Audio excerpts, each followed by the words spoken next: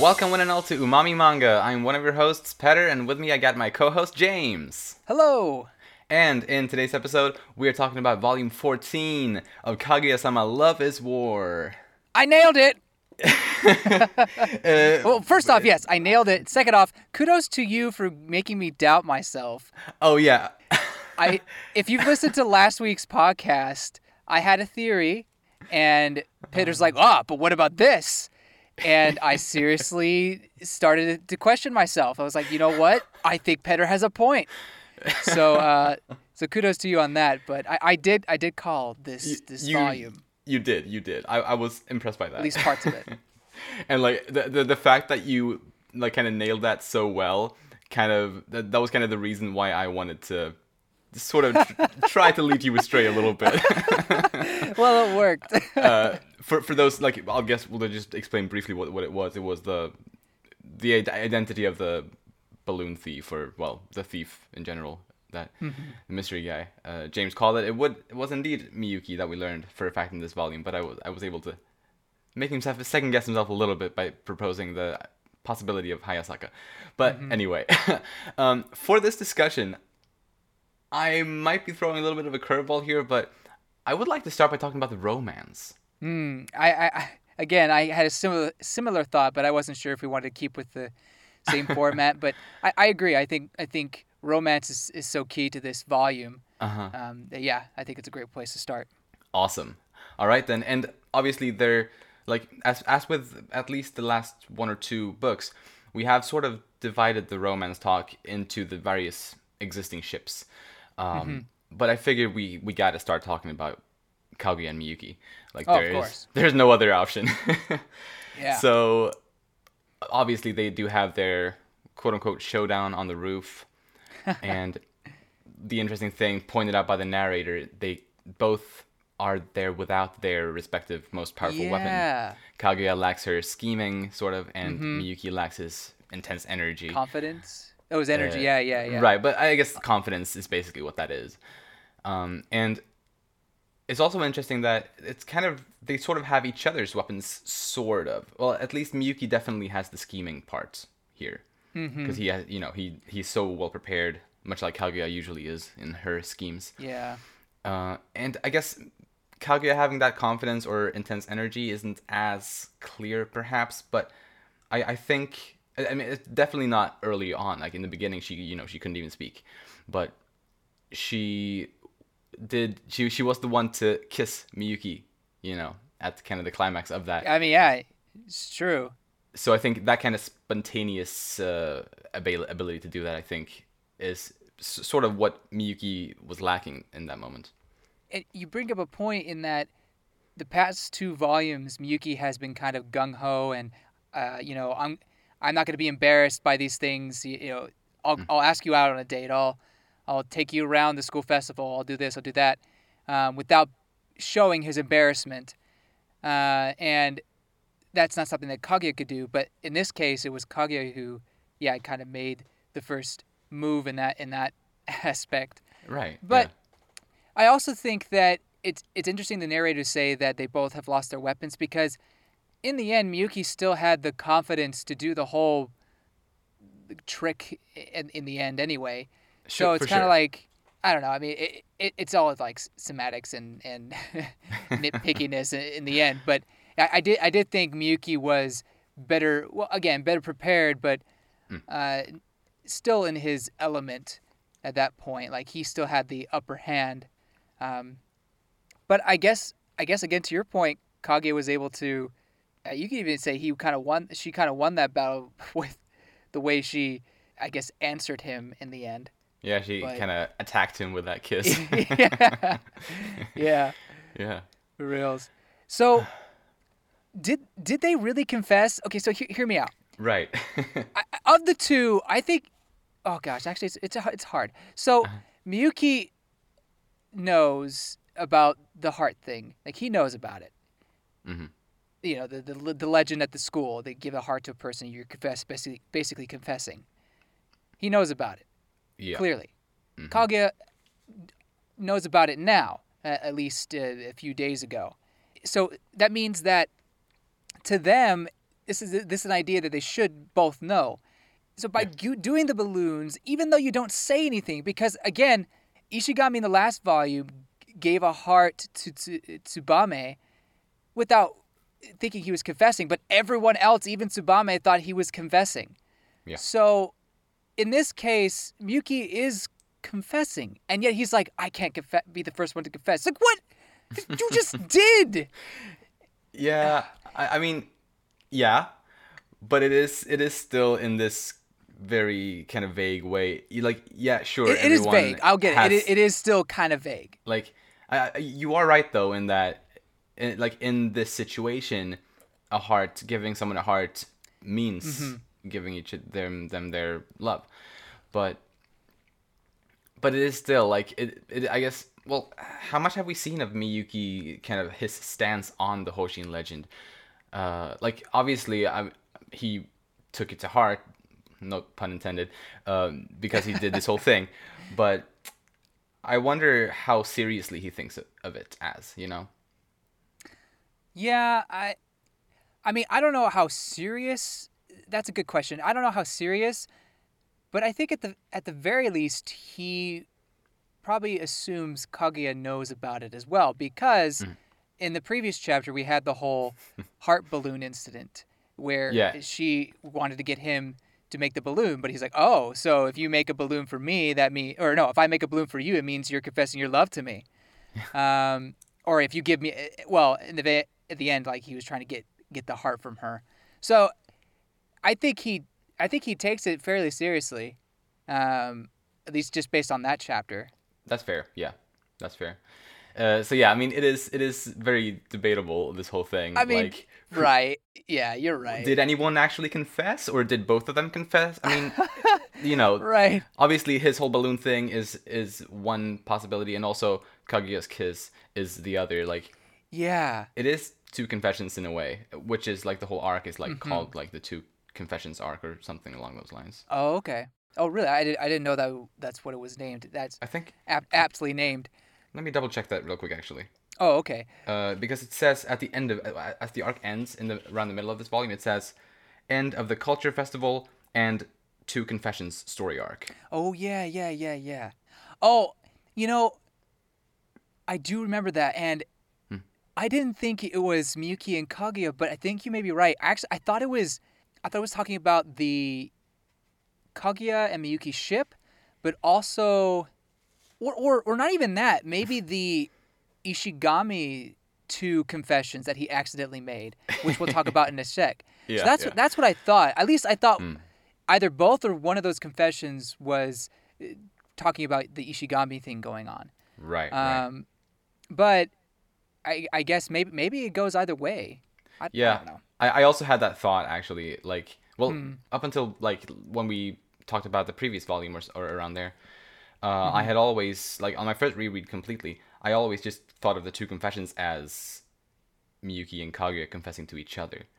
But so it wasn't until recently that I also kind of considered that it could just be confessions within two different ships, or, you know, something along those lines. But yeah, it is cool how you can interpret it different ways. Yeah.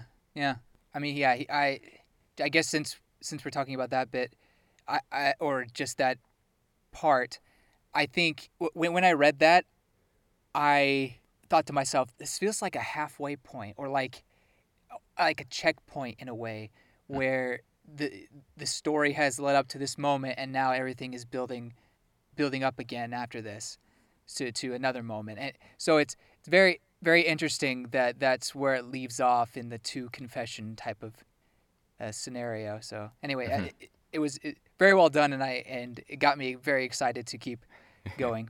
Absolutely. So I'm kind of jumping around here, but going back to did they really confess? Right. Now Kaguya's side, I think to anybody, kissing someone, especially in that situation, would be, oh yes, you just confessed to me. Especially when she says, "This is my answer," or actually, "This is how I feel about you." Is that what she said? That's what she said. And so it boggles my mind that when they get back and everything, well, I guess it doesn't really boggle my mind. Because obviously Kaguya's flustered about realizing what she did. But you think Miyuki would have been a little more confident in the fact that they both confessed to each other. But again, what happened is kind of surprising. I mean, it was surprising to me. You know, the kind of French kiss you really don't see coming, especially from Kaguya. Yeah. But it's still a confession. So I hope eventually to talk about it, and I guess the manga kind of let you know that was going to happen after a certain point. It's like the rest of this is basically comedy, people. Don't expect too much.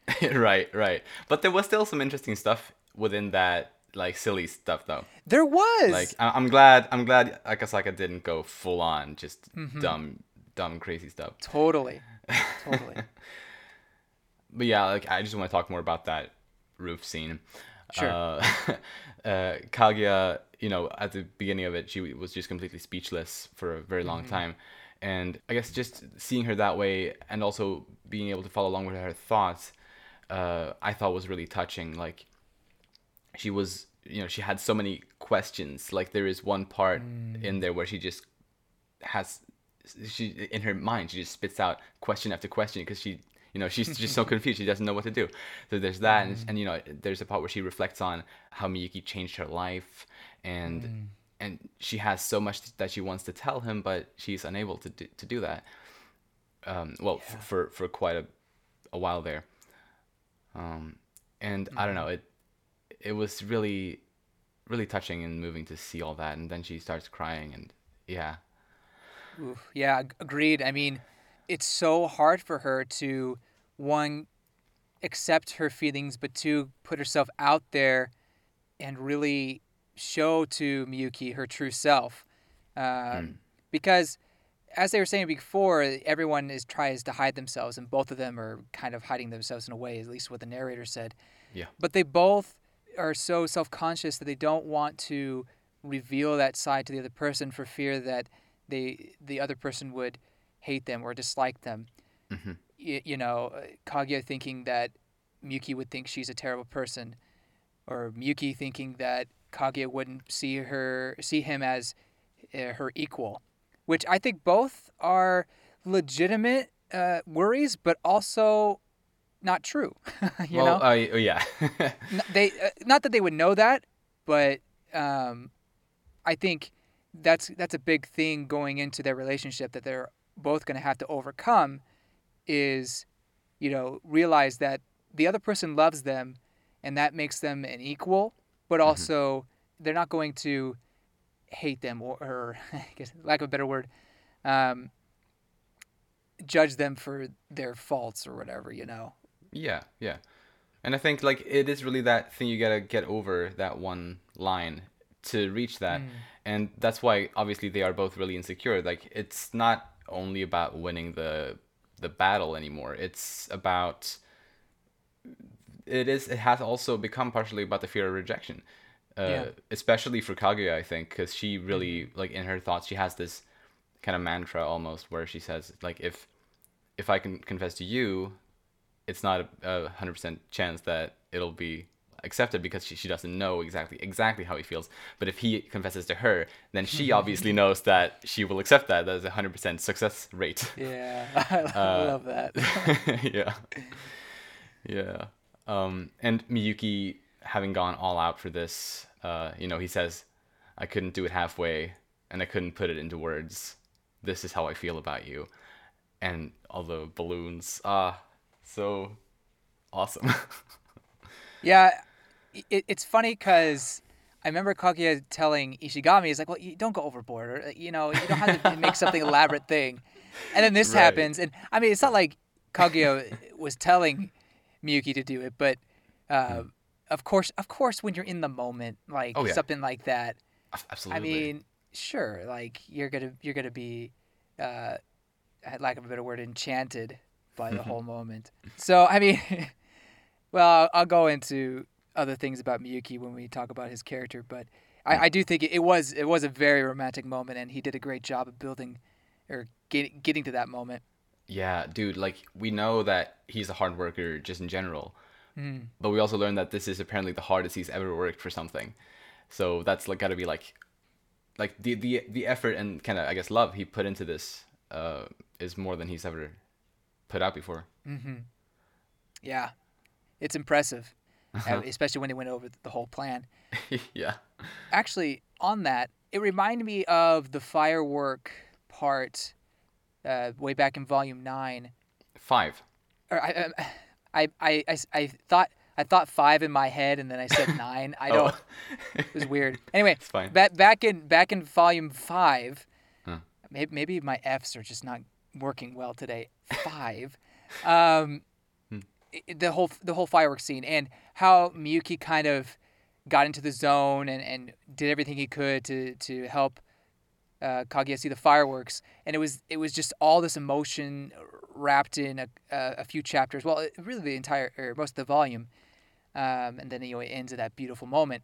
And so it reminds me, or I don't want to say repeat, but it kind of goes over the emotions that were there and just puts in a different light, and it obviously takes their relationship further. I mean, clearly, all the way to third base. So, I don't know. It's really nice, and I guess while I was reading it, I was like, this is gonna be great animated, just like with the fireworks scene. Mm-hmm. Yeah. I will say though, it was a little cheesy, a little corny. At first, I was kind of like, okay, I mean, this is a bit much, right? But rereading it and thinking about their reactions and what was said and everything, and then also thinking about what it would look like animated, I thought, okay, this is pretty nice. Okay. Yeah, and honestly, this is one of those chapters, or I guess it's like 2 chapters or whatever, like basically the rooftop scene. It's one of those that I can just randomly take the book out of the shelf, flip up to those pages, and just look at those panels, read those lines, and I'll, it's not too unlikely for me to get kind of teary-eyed just by kind of going into it without really being in the whole context, I guess. I love it so much. And Miyuki asking Kaguya to join him at Stanford is a big thing. That is also could also be considered a confession of love. Right. Totally. But Kaguya does quite quickly accept his invitation to join him at Stanford, which is a big step. Like she's very in the moment, so maybe she says she thought it over, but maybe not enough. And really, like, with the family and the background she comes from, that is an incredibly difficult decision to make. Yeah, for real. I'll be honest, I don't think it's gonna go very well. Yeah, I'm scared. I'm definitely a bit worried. Yeah. But she does it for love, Right. I mean, So part of me is wrapped up in the story, and it's like, yes, it's for love and everything. The other part is she's only 17, so Yeah. Maybe I keep having those thoughts too sometimes. I'm like, no, I don't want to think of it that way. Right. It's a story, and also, I mean, in most media, 17, 18-year-olds don't act like 17, 18-year-olds. They act like they're in their late 20s. I feel like. Yeah, I agree. But in this one, they feel more age accurate, I think. I agree with that. That it is more closely to how I think high schoolers would behave. And we have touched on the kiss a bit already. That balloon, though. That balloon. Oh, yeah. Perfect censorship. Perfect censorship and then perfect reveal. Oh, because I literally thought they weren't going to show. I was like, it's going to be one of these manga? Really? And then they showed it. It's like, oh! Yeah, and it was also great. Well, like in one of the previous volumes, we did have that little comment when they saw Nagisa and her boyfriend kissing at school. We did see that little pass-by comment from Kaguya. It's like, but what are they doing with their tongues or something like that? Oh, gosh. I love how that was a little bit of a tease or build up to this. But I don't know about you. It it shocked me. Like I did not expect her to go straight up Oh French yeah. kiss. No, Like, of course not. I'm just as surprised as Hayasaka is. Well, it was. yeah. Like, what? Oh gosh, man, Kashiwagi. Hey, Right. Yeah. we'll get that eventually. War criminal. War Um, criminal. Really, she really and is. like they were kissing for quite a while as well, it seemed. So there yeah. was fun times. Uh, and Miyuki was he was so kind of shocked by it too. Obviously, like we see it on his expression, course. and we also see kind of how he deals with it afterward. He's like really just kind of confused by the kiss. But I guess we'll talk more about that because it's not too much romance anymore on that. But do you have anything more of the romance between Kaguya and Miyuki? I don't think so, other than the art of her holding the heart in one of those two chapters. Yeah. The heart balloon is like, oh my gosh, this is so good. I want this to be colored. It's Yeah. so beautiful and so awesome. cute. And, yeah, it's great. Yes. I think that's everything I have about All right them. then let's talk about you and Tsubame next. They have a little bit in the beginning of the volume. Tsubame suggests that they come back to this cherry blossom tree when it blooms, and that when they meet up there, I guess she would give you her answer to the question that he never intentionally asked. Yeah, he's kind of just blissfully unaware of the whole situation. He says 3 months, you know. Yeah. In 3 months, a lot of stuff's gonna go down.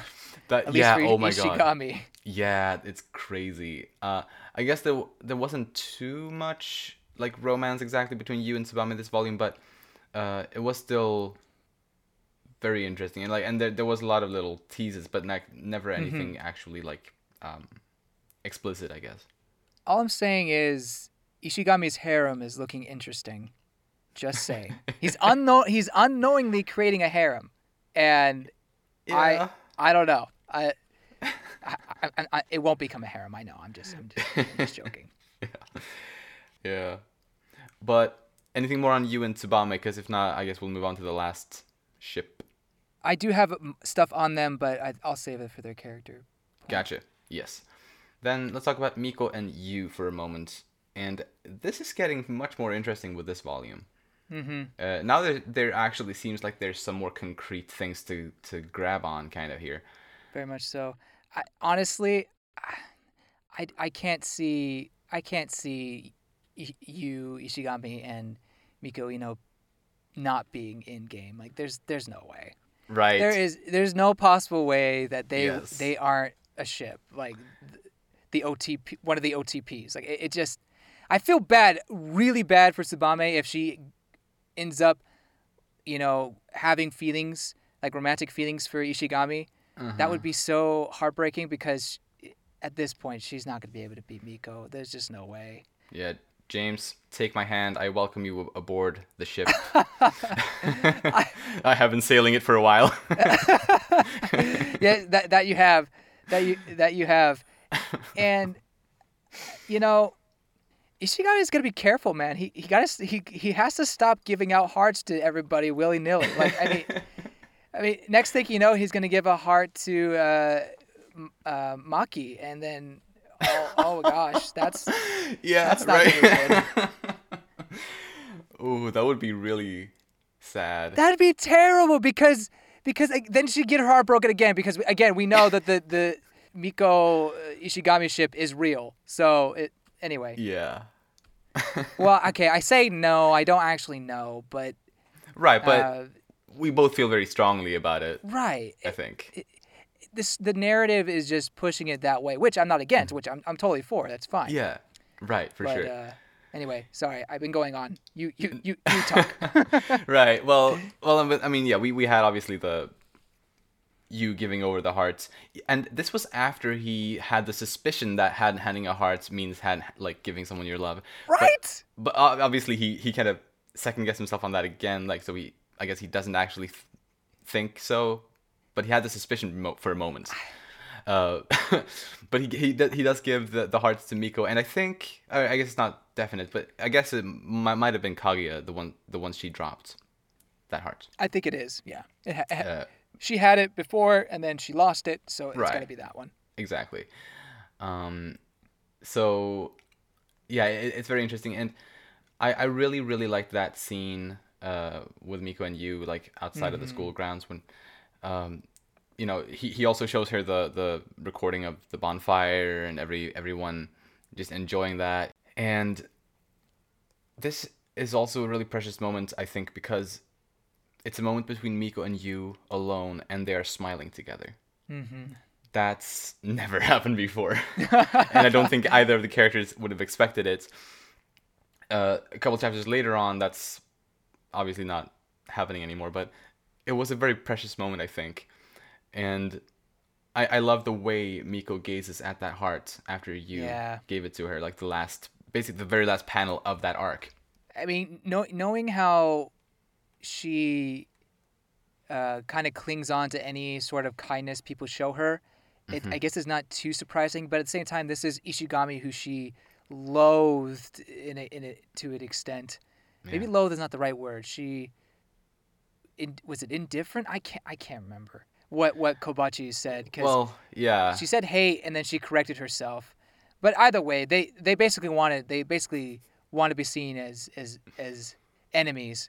But her looking at that heart that way, I mean, that's about as a girl in love as you can get, oh or yeah, oh or at least a girl who is thinking about romance, exactly. in that extent. And we know that Miko is a romantic, like deep down. We Yeah. know how much she longs Yeah. for romance, and yeah, yeah, So true. And one other thing about that ship is I think it's the second chapter to the last one, they get invited to Tsubame's party. yes, And Miko goes on about, oh, yeah, Ishigami, I bet you don't want me to come anyway. And he just immediately turns that down. Just like, what? No, I wouldn't mind if you came, or whatever he says. And it really shocks her, which to us readers is like, well, of course he wouldn't mind. It's not like he hates her or anything. right, yeah, no, for sure. But to her, who kind of again like thought Ishigami was mortal enemy number one, well, I guess that's Chika. I'm not exactly Well, sure what they both have issue with with you, True, but I think they both have issue. You're right. You're right. I think Miko has more of an issue with you than Chika does ultimately. Oh, okay. I think That's fair. That's fair. I guess real quick, I'll just touch on one little hint why. Is because, well, Oh, sure. Miko, I mean, ever since she was introduced, she's had this dislike for you very openly. And yes, Chika has also kind of shown a lot of similar kind of things. But in this volume, we saw Chika invite everyone, including you, to her Christmas party. True. That's true. And Miko would never have done that. Exactly. I don't think so. At least not in this, like right now, or at least the thing. Yeah, the way I see it. To be fair, it's also a difference of personality and what these characters are. Chika is very kind of open and bubbly and wanting to be friends with most people, whereas Miko is the tsundere, so of course she's not going to invite you to something. She'll whisper it to Chika, and then she'll invite you to come.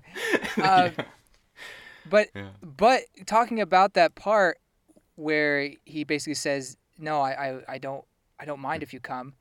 I think because of that heart incident, that also makes an impact on her, kind of, her feelings towards him. At least you feel a little bit of shock from her, and like she's kind of thinking about it. Whereas if that interaction before with the bonfire and the heart didn't happen, then maybe she wouldn't have reacted in that same way. Maybe. I'm not entirely sure. Right. No, it's interesting though, and another thing that I get from this, this same page, is that even though Miko had the choice of going to Tsubame's Christmas party or Chika's Christmas party, she chose Tsubame's Christmas party, even though she knew that obviously you would be there 100%. Like, she knew, no question, you would be there. But she chose to go to that party. Yeah. So I'm super excited to get there. Again, I don't think she would have done that if the heart thing hadn't happened before. I don't. Possibly, yeah. Very likely. And, well, the heart thing, and also the little interaction they had previously in that same chapter, right before Tsubame appeared in the corridor. That one? Yeah. Kind of before they had their, literal fight. Little fight, yeah. That interaction, I think, could have also been sort of important to that, because that was still definitely a sensitive sort of interaction. But yeah, it's really interesting. It's fun. Yeah, and now, as you said, 3 months, something's gonna happen. Something big is gonna happen at the end of March. Yeah, I'm excited, but I'm also, getting ready for some sort of hurt. I mean, this isn't Attack on Titan. It's not going to be bittersweet or anything like that. But I mean, I'm hoping not. But at the same time, I mean, one ship has to sail on and one ship has to sink. Yeah. And I think it's credit to Akasaka to make it, at least to me, make it seem like both these ships or both these potential relationships for Ishigami are something that, you know what, I wouldn't mind. Right. I kind of like. Absolutely. And, I guess I'm not, to be honest, I'm not all that on board the Yu Tsubame ship. And maybe I'm biased. Maybe I will point that out. Maybe I am biased just because I love. Well, first of all, I love Miko and Yu so much, both as characters. Yeah. But I also think they are more perfect together. But I also think that just in general, I don't think it's a perfect match. Yu and Tsubame. That's fair. I don't think they were made for each other in the same sense. It's just my thinking on that. That said, though, I love Tsubame as a character. She's a wonderful, wonderful person. But yeah. Yeah, good stuff. Absolutely. I'm glad we have more ships and romances than just that don't involve Miyuki and Kaguya. Exactly. And I love the way that the Yu and Miko ship has kind of just crept up on us, kind of slowly, kind of surfaced out of thin air, sort of. It's been a very fun thing to kind of follow along with. And on my reread, I have been, I was able to pick up on these early hints much easier, obviously, than I did the first time around. So yeah, it's been great. Indeed. And I can't wait to follow along with this. Obviously, I don't know a whole lot more than you do at this point, since we are closing in on where I stopped reading. I think it's just 2 volumes away, or... Yeah. Exactly. Ooh. So with that said, I guess starting at the top. Let's go. Let's talk about Kaguya Shinomiya. She's a super nymph lust monster. Super nympho loves monsters. Is that how you say it? That's maybe I never really tried to pronounce it. English is my first language, and I can't even say it. So there you go. No, I don't actually think she is a super nympho lust monster, but no. I mean, she has about as much lust as any person, I'd say. Yeah. As the average person. Right. Yeah, absolutely.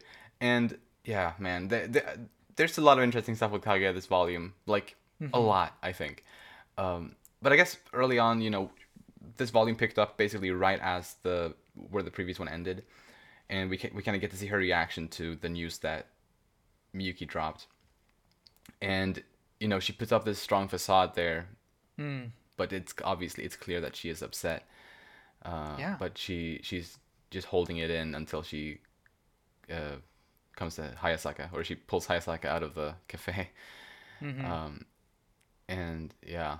How do you tell someone that that you love to not follow their goals, follow their dreams? I mean, right. I feel like this happens quite a bit in high schools. I mean, even during my own high school, I mean, I didn't have a relationship like that, but seeing other people, go into to certain colleges or do certain things in their lives, and they had to put their relationships on hold or Yeah. try to make it work long distance or something. You can't.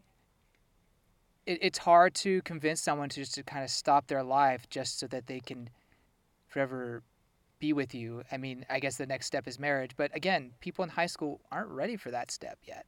Oh, for sure, for sure. Yeah, it's So really it's difficult, and I think it's conveyed so well through this interaction that Kaguya has with Hayasaka, where Kaguya lists all of these things that she loves the most about Miyuki, and then she starts crying as you kind of flip the page, if I recall, and she's like, "Yeah, and how can I stop him from going?" yeah. It's such a complicated situation. Kind of like it's a dilemma, I'd say, on par with Maki's struggles, sort of right now. It's like these like love related dilemmas that are just like, what do you do? Like what is the right solution here? So would the solution be that Tsubasa has two girlfriends? Wait, No. Oh kidding. I'm no. kidding. I'm kidding. Maki is just stuck. There is no solution other than Then they break up and she gets together with Tsubasa or something. Kaguya has a solution. Go with Miyuki to Stanford. Apparently. Right. It's just both of the situations have solutions where someone's gonna end up hurt in some way. Yeah. But anyway.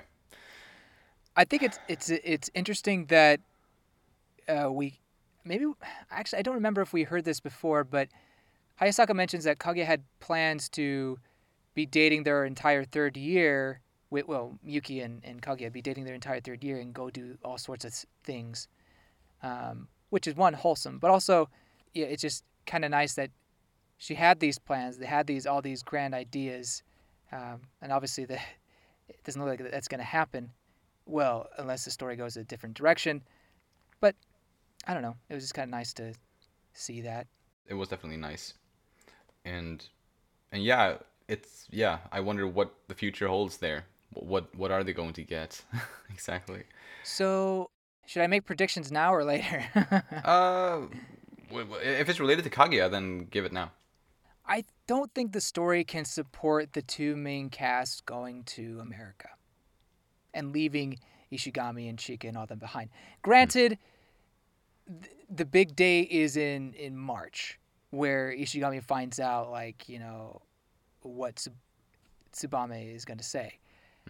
So I guess maybe from then the story could split in some way. But I personally think the going to Stanford is going to fall through because of Kaguya's strict family, and Miyuki being the determined person he is, I think he may give up on going to Stanford just to stay with Kaguya, which is, I think Kaguya would take that pretty hard. But I don't know. I mean, look, I would love for them to be able to convince the Shinomiya family to let her go. But I just don't think that's going to happen. Yeah, it's really difficult. And it also makes me think about the Tale of the Bamboo Cutter again, where like Kaguya has a home on the moon, and she has a new home with people she got to know on Earth in that story. And now it's kind of, well, if Miyuki does go to Stanford, then she would kind of have that same, well, sort of hard decision. Well, not that she had a decision in the beginning, like she didn't really have a decision in the Tale of the Bamboo Cutter, but it's going to be the same thing where it's like two worlds very far apart, and she can't be in both. Basically. Yeah, it's kind of flipped where in the story Kaguya went to the moon, she went away, but this time it's Miyuki who's going away. Right. I guess in a sense. Although hearing you talk, it did get me thinking that potentially the family says no, but Miyuki still goes to Stanford anyway. They would have confessed before and they would have been dating, but Miyuki goes to Stanford, having confessed and being in a relationship with Kaguya. So he's technically dating someone. Mm. But would that be interesting to have him all the way in America with her in Japan? I don't know. I mean, maybe. There's been some manga I've read where they've had done long distance relationships, and it's interesting. But that usually means that the character who's in another country meets other people in that country and their interactions, rather than the two main characters interacting. Right. But whatever Akasaka wants to do, I guess. Yeah, and I guess I'll share my prediction on that real quick. And it's that it's related to, well, basically I draw my evidence from the moon-gazing, stargazing chapter, where they do talk about the tale of the bamboo cutter a bit, and Kaguya's kind of thoughts on the moon and that old folktale. And Miyuki says in that chapter that if he was in the shoes of Princess Kaguya's lover, or the guy who got the immortality elixir, then he would have drank it, and he would have gone above and beyond to get Kaguya back from the moon. He would have waited as long as it takes in order to be with her. He would have taken her back. So with that in mind, and because I think that was him also speaking about how he felt about Kaguya Shinomiya, I sort of have a feeling that maybe if they aren't, like, if Kaguya isn't able to go with him, then he won't go by himself. He wouldn't want to leave her. Yeah, I can agree with that. I mean, that, like I said, that was one of my thoughts. But you bring a good point with that part on the school roof. Yeah, that's some good evidence. This also goes to a theory I had a long time ago, about maybe the Shinomiya family will force Kaguya to come to Kyoto, and separate them that way. But I guess this makes a little more sense, tying with the Princess Kaguya folktale, of having her go back to the moon and separated from her loved one. In that sense, Right. I think having that separation from Japan to America is a good correlation, a better correlation than just being a 1 hour ride by bullet train or 2 hours, how many hours it is. Right. But there's a big difference. Yeah. So there is that, and so that's probably where that theory will end up. I still think that, especially because of this whole situation that will go down, and what I'm assuming is the future chapters or volumes, the Shinomiya family may become a little more strict or a little more apprehensive towards Miyuki. So Right. Yeah, it will be really interesting to see, like, well, if we'll get to know those characters. We did learn in this volume that Kaguya has a brother. Yeah, we did. So that's something new. I was so shocked. It's like, what? Yeah. For some reason I thought she was an only child. I very much look forward to getting to know his character and getting to know the dad a bit more. Yeah, Definitely. So yeah, there's a lot there, and want to move on to little Kaguya.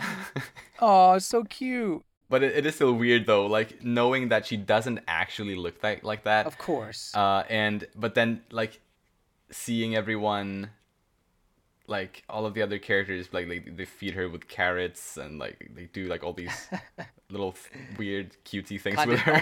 almost condescending things to her. Yeah, honestly, yeah. And then like if I'm in my head, I'm like, wait a minute, she doesn't actually look like this. She looks just like she always does. Right. It becomes so weird. But yeah, it's great. I guess there could probably be a lot to talk about this in the comedy section, I imagine. But yeah, it was a pretty prominent part anyway of the later half of this volume. Yeah, well, and it went into the courtroom scene again, which I was very excited we got.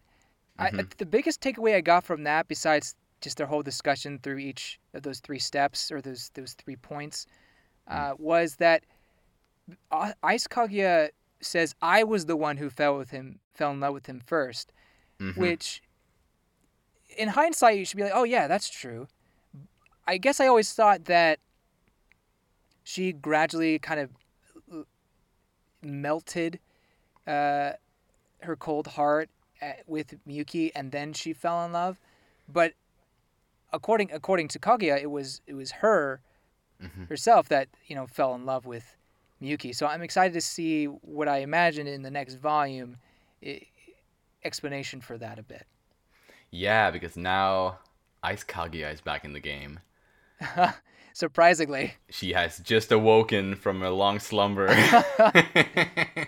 Oh, this is gonna be good. But yeah, that court scene. I feel like Ice Kaguya sort of had the upper hand throughout most of that trial. And so in the end, it wasn't that big of a surprise, I guess, that she ended up winning it, even though she didn't win it fair. She kind of threw something at the judge, or not at the judge, at the... Kind of took control. Oh, at the dumb Kaguya. Yeah. Yeah. But still, like, she did win the trial, ultimately, and she came out... Yeah, she was the one that woke up after that.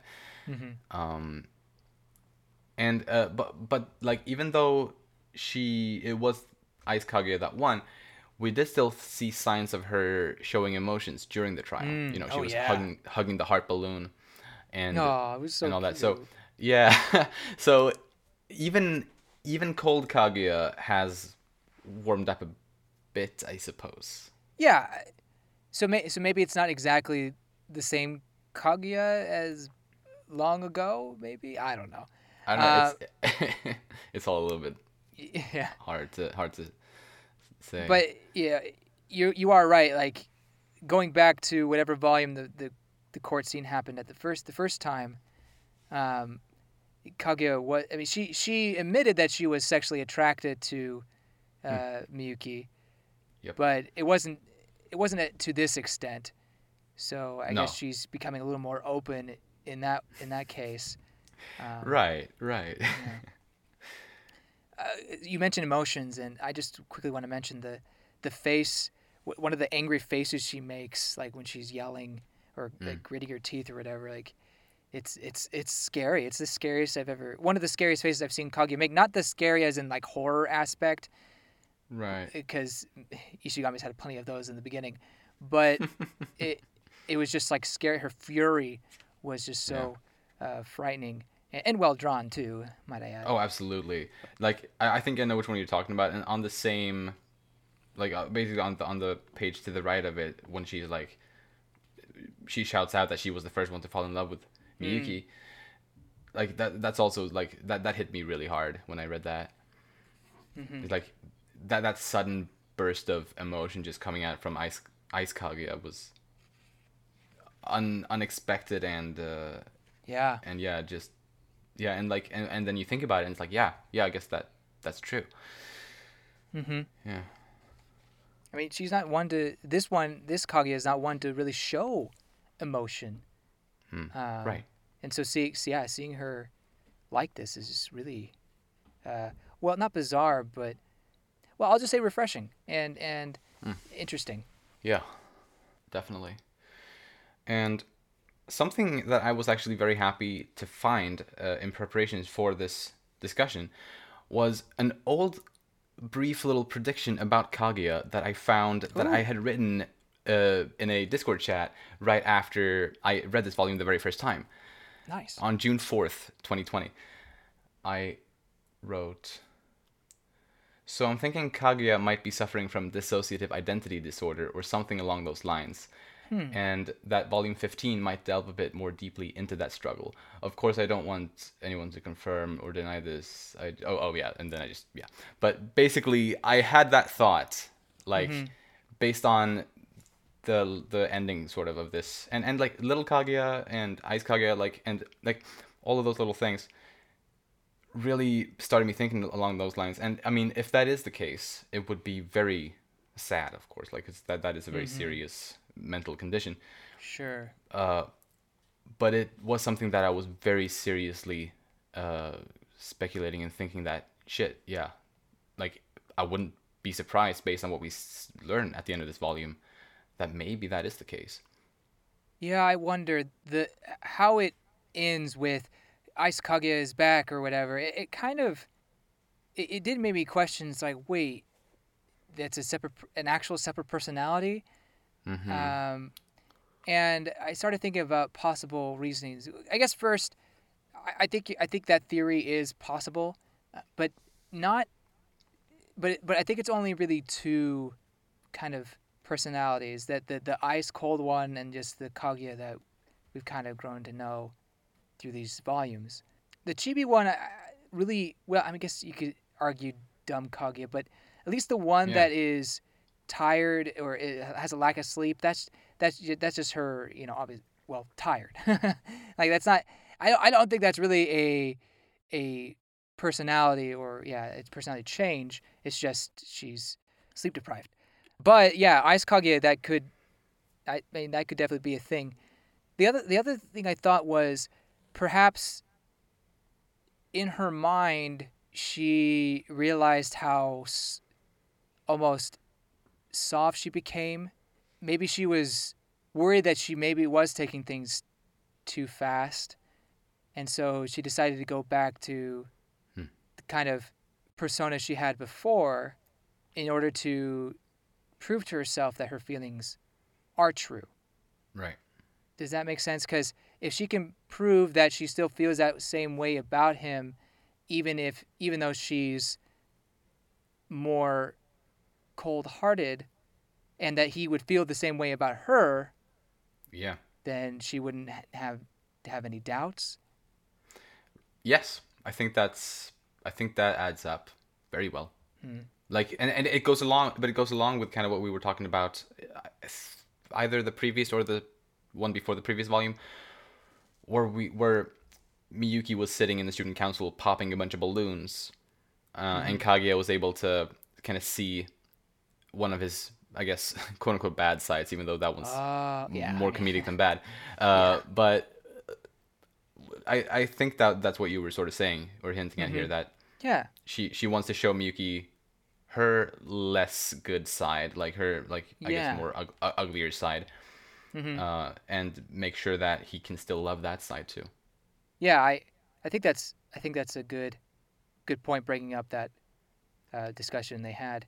At the same time, the conversation she was having with herself in the courtroom doesn't really lend to that.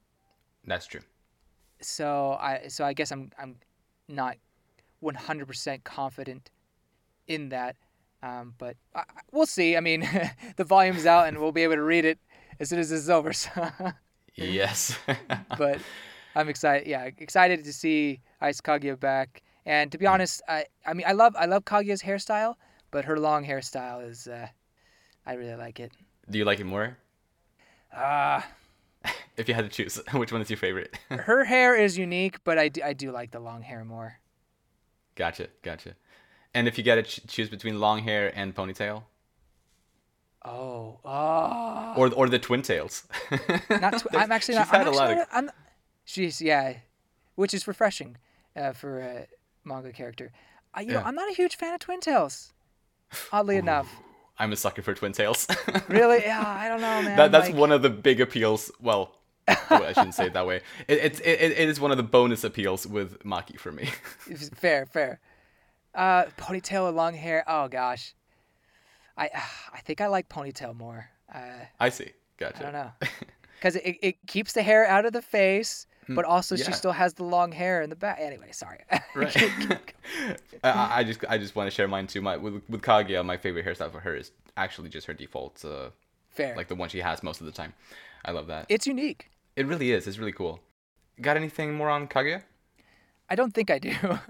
Gotcha. Yeah, then let's move on to Miyuki Hirogane, or should I call him Arsene? Oh gosh, Arsene. Arsene. I don't know how to pronounce that. It's French, or what? No, it wasn't French. It was Greek. I think the Greek word for masculine. I think that's how they pronounce it in Persona 5.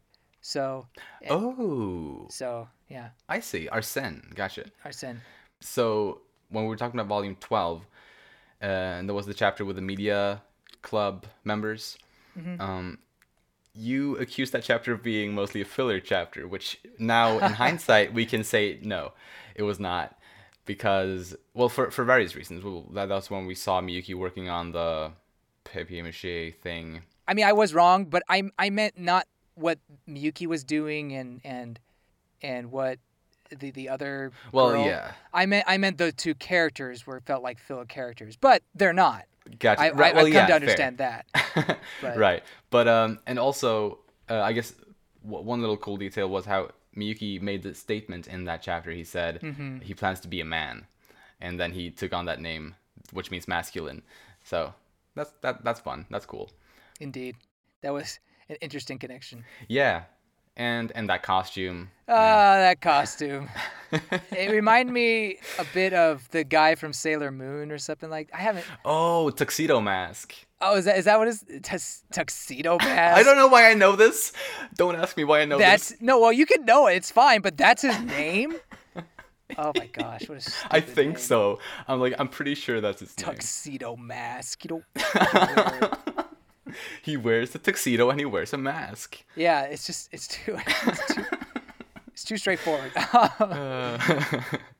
No, it kind of. Yeah. I mean, I think the hat may be different, but anyway, it's cheesy. It's over the top. Oh yeah. The manga says that he has the fashion of an 8th grader and Yeah. the fashion sense of an 8th grader. It's like it's true. Yep. Yep. But I love that though. it was hilarious. Not gonna lie. But to see him up there alone on top of the building and him just be like, "Oh my gosh, this is so embarrassing." Then why did you go this far? He got caught up in the moment. He got caught. Right. Yeah. It is still very on point for his character because we have seen him do that before. Yeah. Like just yeah. realizing afterward, like, ah, shit. Why am I doing this? Or why did I do that? This is like, cringe. No. Yeah, I keep thinking about when he's like polishing the windows and he's like, oh no, why did I do that? That was so cringe. Yeah. And about like his preparations and everything he did for his big scheme, this volume, he's usually incredibly selfless and he doesn't use others to achieve his goals necessarily. He's not like that, but he did lend some help get some help in this one from the headmaster and the girl who's with like the Yakuza family. Yeah. He was able to get both of them to help him out with various things that related to his plan, which I thought was nice. How firm he was, kind of with both of them really, in order to get them to help him. It isn't something I would have expected exactly, but it's really nice to see it because he deserves this. Like he's always so selfless and he always puts others first, kind of. But in this instance, he didn't, and I think he deserved that this time. I mean, I was totally fine with what he did. I want to know what or how he got Ryuju in his debt. Yeah.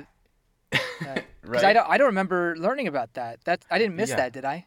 No, I don't think so anyway, because I was also a little bit like, wait, did I miss something? So I actually went back and read that part in volume 12 when they're on the roof, when the media club is talking to her on the roof, and yeah, I didn't pick up on anything like that there, and pretty sure that's the only time when she ever appeared before this. So yeah, I am also curious to see what that might be. And we also, like another thing where Miyuki just kind of abuses his power, quote unquote, was how he just basically structured the entire culture festival like around his love confession. Yeah. This is awesome. Like he deserves it so much. Yeah. I mean, it went off without a hitch, so I think as long as it goes well, what does it matter? So I had predicted that in the last podcast, I said that he was the one that did the whole mystery thing for Chika to get her preoccupied. But I also said I wasn't sure, or I think I may have said I didn't think he planned as far as Ishigami and Miko, or maybe I did. I don't know. Either way, for him to have planned that far is just so, extra, but on point and needed. So, I mean, kudos to him. Right, for sure. Yeah, because like the way he was able to keep you and Miko out wasn't as obvious in the previous volume, but knowing that he did even that is like, wow, props to you. Actually, I think I may have said Miko like he could have done Miko, but I didn't think Ishigami. But I didn't know that he was able to decide the scheduling for certain things. So Right. it makes sense again in hindsight that he could decide what time the gymnastics is. Oh, it's brilliant. Yeah. I also said the fortune teller, like he got the fortune teller in on it, especially since he said December 21st. But that was not confirmed, so it's almost Right. it's almost as if it was just happenstance, I think so. which I can see. Yeah, because I think if that had been part of his plan, it would have been addressed in this volume as well. I think, but it wasn't. So I think that was just her being psychic, kind of. I guess very very creepy. Uh-huh. How does she know his freaking birth number stuff, like the weight and everything? Kaguya, we went over over Right. that, but why Maybe her? she's just a stalker, Maybe. or she's actually psychic. Huh? No. But the last little thing I got on Miyuki was just like how sorry I felt for him when he was just struggling so hard with understanding what that kiss meant. He's just like, what, like, I understand, like, because that was very intense. Intense. That kiss. Yeah, I do wish he would have been a little more straightforward and try to talk to her, but obviously she was like the way she was, so Yeah. it's kind of impossible. So I mean, it's understandable, but hopefully they Right. don't beat around the bush too much in these upcoming chapters, because at this point you can't really drag it on for too long. Although Miyuki was really willing to keep dragging it on if they were both to go to Stanford. True. He was like, that's "Ooh, true. yeah, I could keep this up." It's like, bruh, don't be a chicken. Yeah. And now they gotta strike while the iron is hot. Yes, exactly. So I have one more thing about Miyuki is, maybe I should have said this in Romance, but I still think he's a bit prideful, not wanting to confess. I mean, he basically goes as far as showing and that, but he just doesn't say anything in that moment. And I mean, I also think that his worries of not being on equal ground, it's, what does it matter? Like, I understand that she is higher class and everything like that, and this is something that he has to work with or deal with. But why can't you be the first one to confess? And I mean, you can, if you confess, you can still work yourself up to being equals if that's so important to you. I don't know. I mean, I guess I see where Miyuki's coming from, but I also think, just like Kaguya, he's overthinking it way too much. Well, yeah, they are both like that. That's the point. That's the point. Yeah. But I guess it goes into why I've always been Team Kaguya. Is that I want Miyuki to be the one to confess, so he gets over this pride of equal thing, being equal, whatever. I mean, I see the the benefit of the other way as well, but Yeah. I don't know. At this point, I'm still Team Kaguya, I think. Right. Yeah. And I definitely see that. And another, like, a reason why I can see why Miyuki still has this thing about him is that we saw the flashback chapter a little while ago when he was new at Shuchin, True. and he was in a very bad place then. Like, and that was largely because of like the class difference, because pretty much everyone at the school, like a vast majority of the students there are very high class, like come from very rich families. So he was like very much like an outsider there, and that I wouldn't be surprised if that's still to a degree kind of affecting him. Obviously he's doing far better now, but Right. it could still be kind of the struggles from back then still kind of remaining to a small degree. Yeah. I mean, from a family standpoint, like society and getting the family's approval, having Kaguya be the one to confess would potentially be better for him in, getting along with the family. I could see that maybe. Mm-hmm. But I don't think he's thinking about the Shinomiya family. He's just thinking about Shinomiya Kaguya. So. Right. Yeah. Yeah. But anyway, again, I'm excited to see how it goes. I kind of expected there to be I mean, there was a confession. We can't, in a way, but I was really kind of counting on someone to say it. Yeah. Especially when we got to that chapter when the balloons fell. I was like, okay, here it is, and it didn't happen. We got that kiss, and that was great, and I thought things would be pretty good from then on, but. Mm-hmm. I mean, this is a rom-com, so of course not. Yeah. This is a story that likes to tease you. Yeah. A lot. Fair enough. But yeah, I mean, so is Attack on Titan, and I guess that's the reason why I love both. Don't mention Attack. I guess I mentioned it earlier, but still, don't mention Attack on Titan. I can't contain my excitement. Oh, I guess real quick for anyone who's just like, well, what the hell is James going on about? The very final chapter of the manga is coming out in like just a little over a week, so we are both very hyped up about that. But anyway, moving on to the next character, I'd like to talk about Miko Ino next. Oh, yes, sing it up. Because I think I thought there was more to say about her than there was about Chika and Yu, so I put her up the list a little bit, and also because I love her. But anyway. Aha! I'm just kidding. I mean, it's almost to the point that while Chika will always be who she is, it's almost as if the story has become Miyuki, Kaguya, Ishigami, and Miko. Like that's like that. Those are the four main characters, and Chika, Hayasaka, and everybody else is just kind of there for the ride, with more Hayasaka adding a little more story to it. Right. It's like Chika should be bigger than Hayasaka, but Hayasaka still has more substance than Chika. Exactly. But anyway, sorry. It's all good. Miko, she goes on patrolling duty by herself when the others are by the campfire, something that she volunteered to do just because she wants everyone else to be able to have fun, which is just it's a gesture that I don't think we've seen exactly this from Miko. We did know, I think, since pretty early that what the things that she does is ultimately for the good of everybody. We did know that much, and even though, especially early on, she had kind of a weird way to go about it, but seeing this direct and this selflessly, I thought was really nice to see.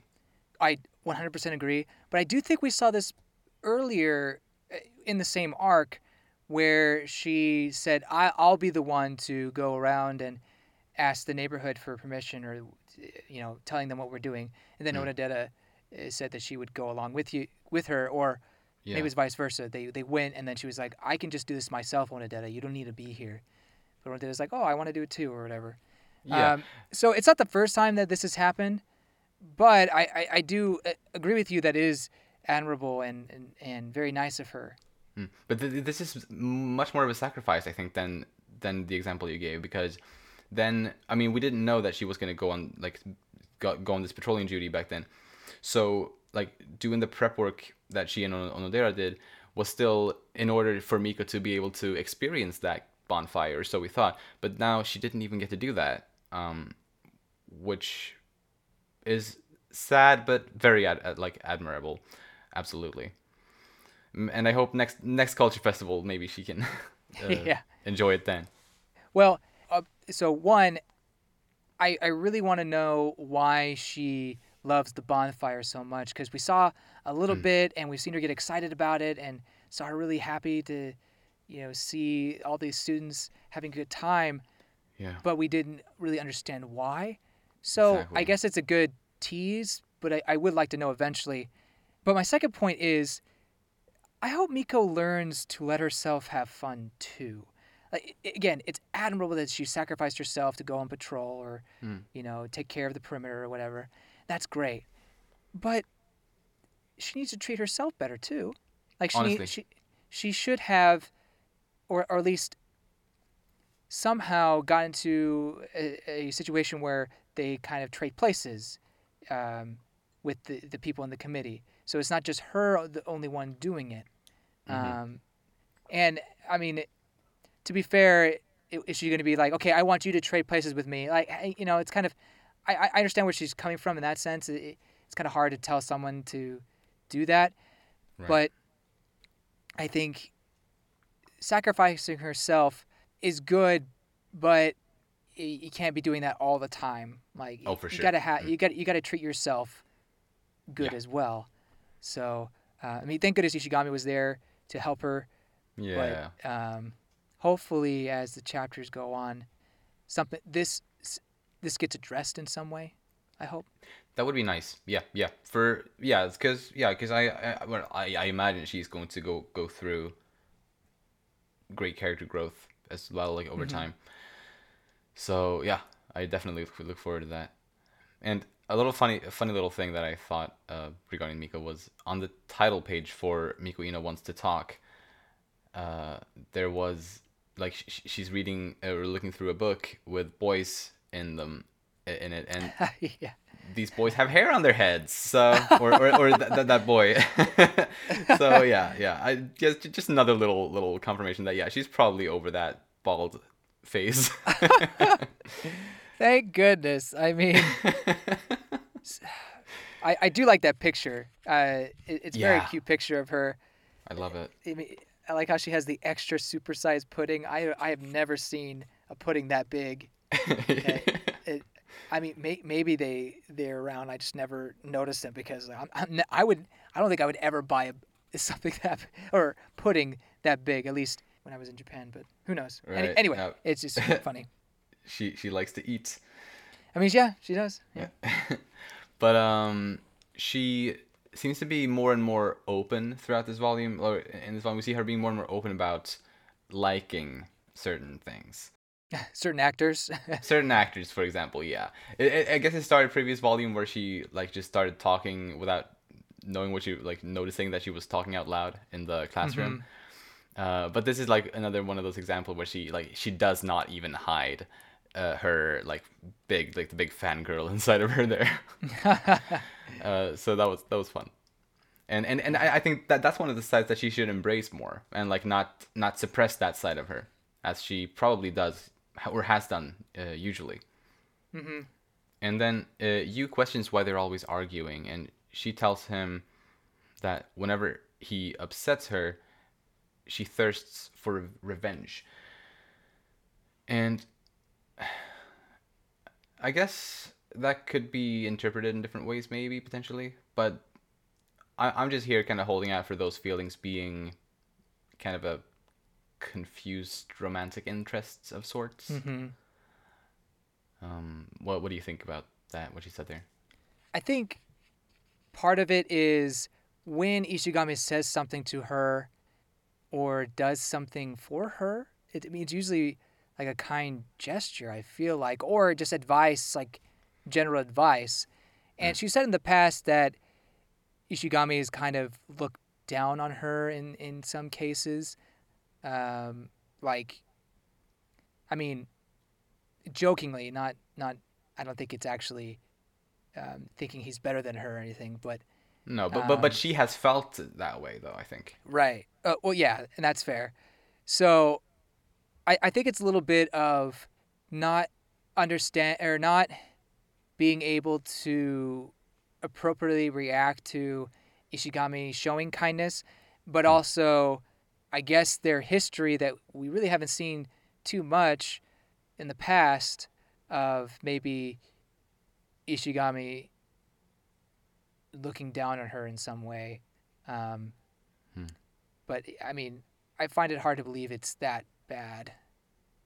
But I could be wrong. Anyway, that I guess that's kind of what I'd get out of it, if that made any sort of sense.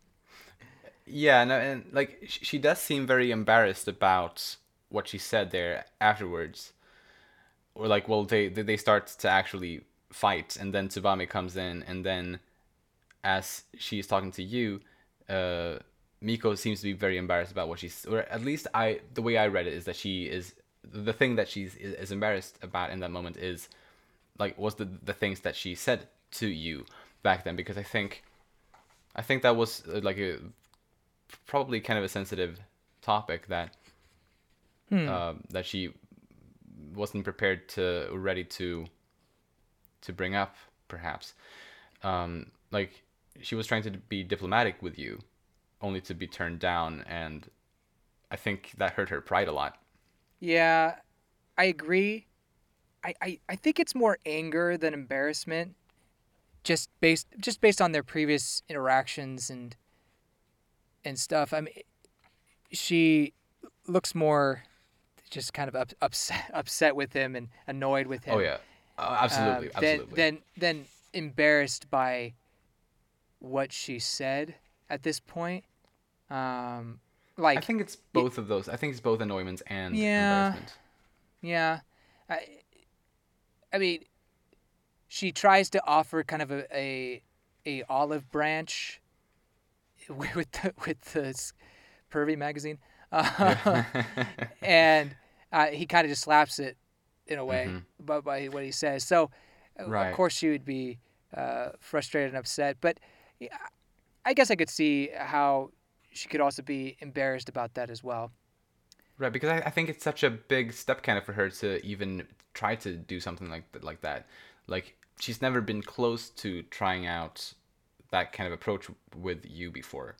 True.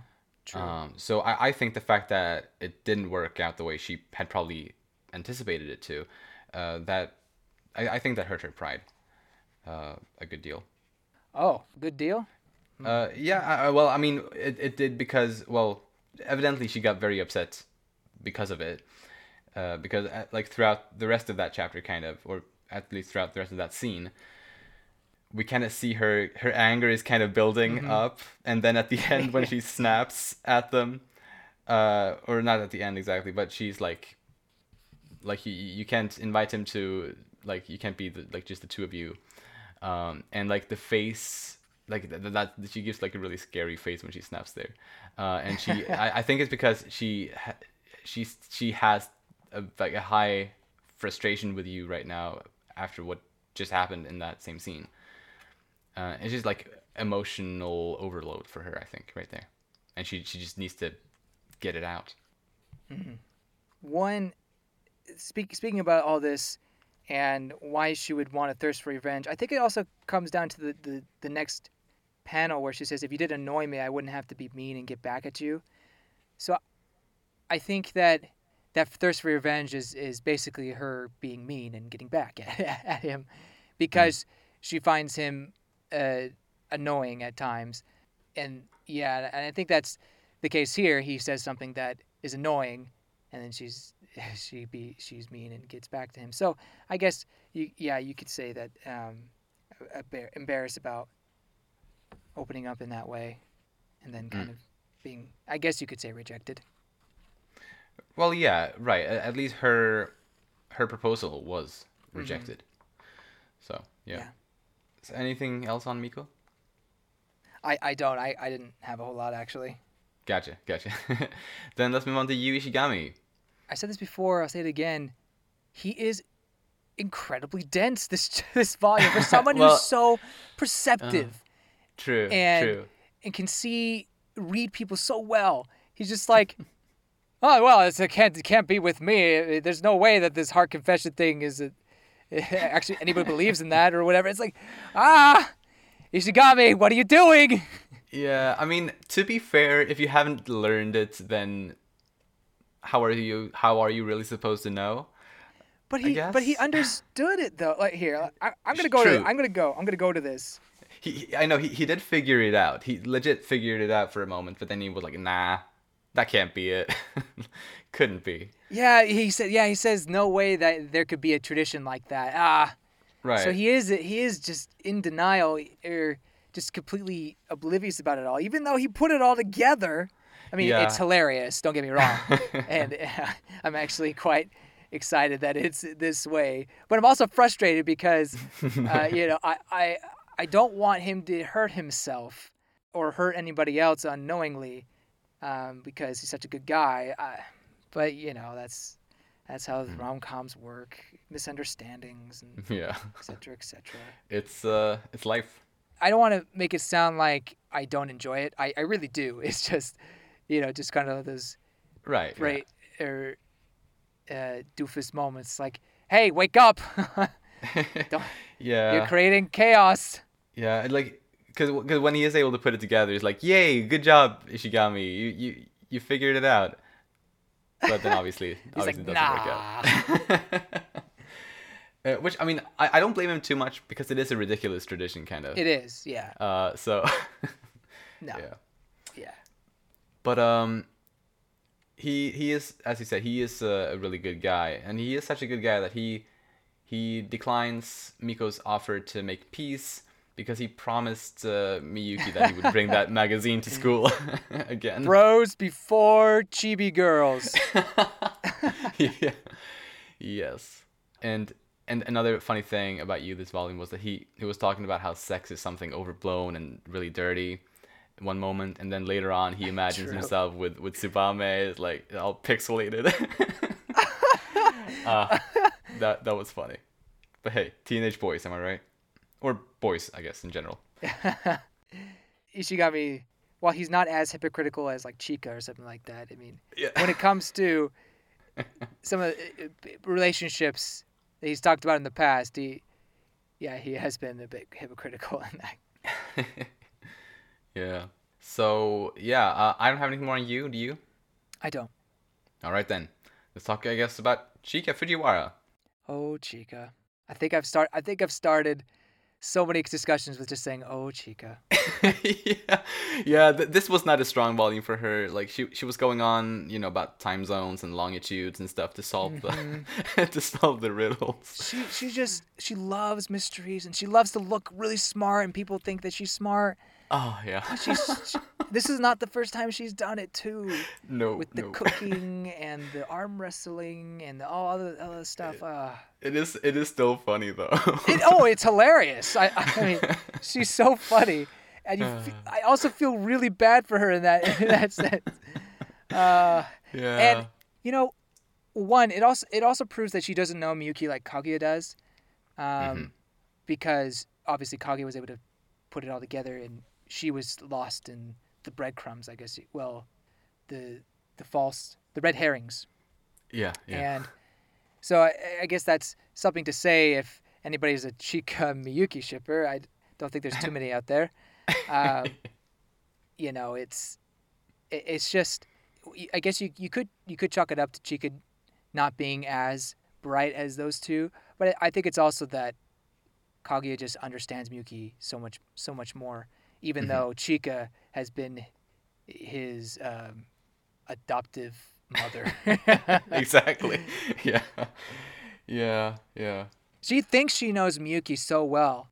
I feel like. Oh, absolutely. But she really doesn't. Yeah, I'm still gonna hold out hope though for something serious from her eventually, but I will not say when that's gonna happen because Okay. I mean I don't know. I kind of feel bad about this part as well because she was hoping to find her mystery thief, and that every mystery thief needs a great detective or something along those lines. Yeah. And obviously Kaguya took those words to heart and went after Miyuki in that sense. But the way that Chika was going about it, I mean, she was having a blast and she's having fun. So I guess you can't feel too bad for her. But it's also like she maybe was almost expecting to find some maybe a love interest this way or something like that. Not this.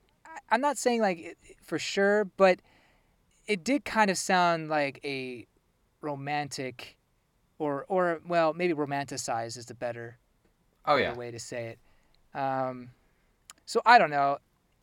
We never get to see what happens after that besides Karin finding the promised land.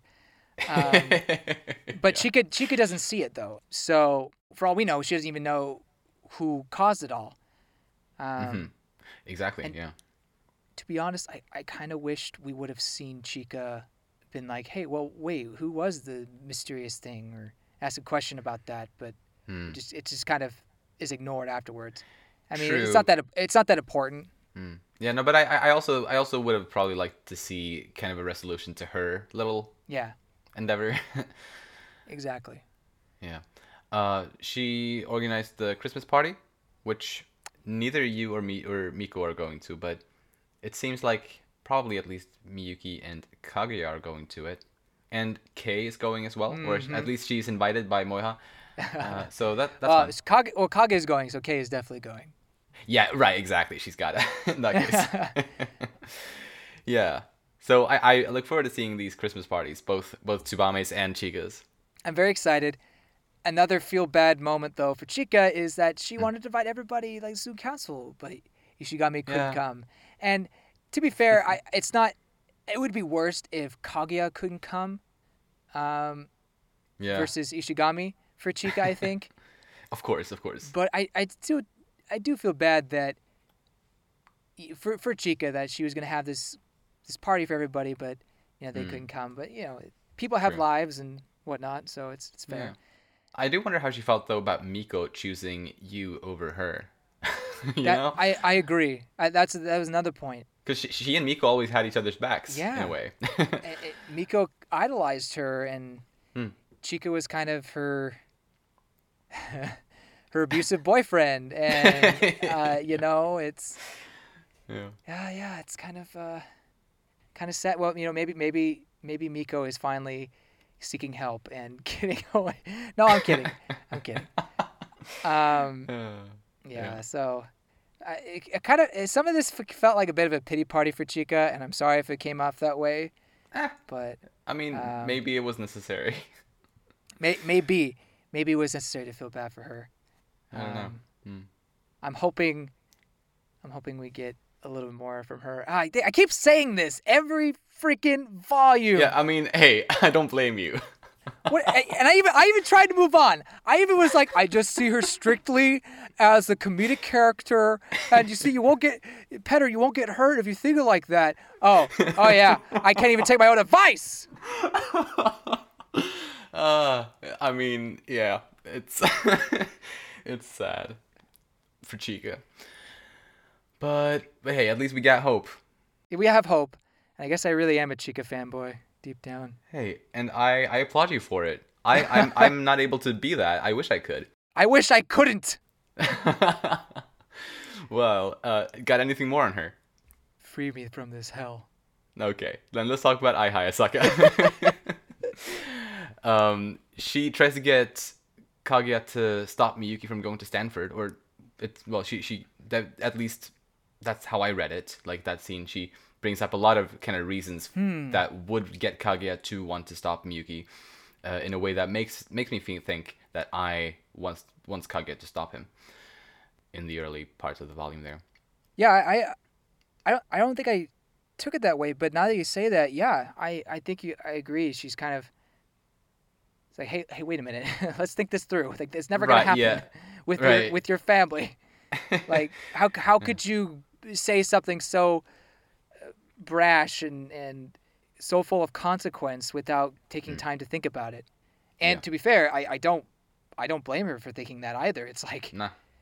how I mean, that's a big step, especially for a high schooler, like we said. Definitely, yeah.